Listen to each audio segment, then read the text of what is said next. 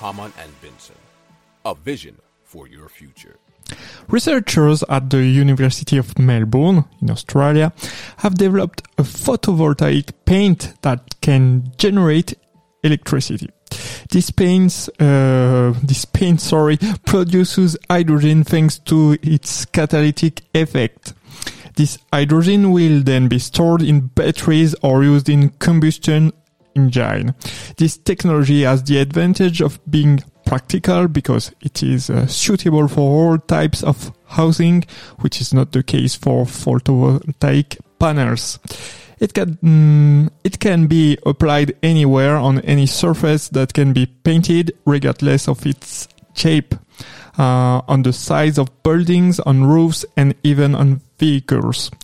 Another advantage is its low production cost. It will thus be affordable to the most modest households.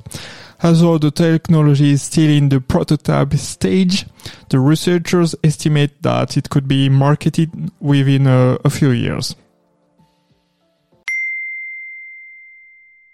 Hamann and Benson has launched the first public impact index to evaluate companies on their positive impact on our society. I invite you to consult it in the notes of our program or on our website. Hamann and Benson, the vision for your future.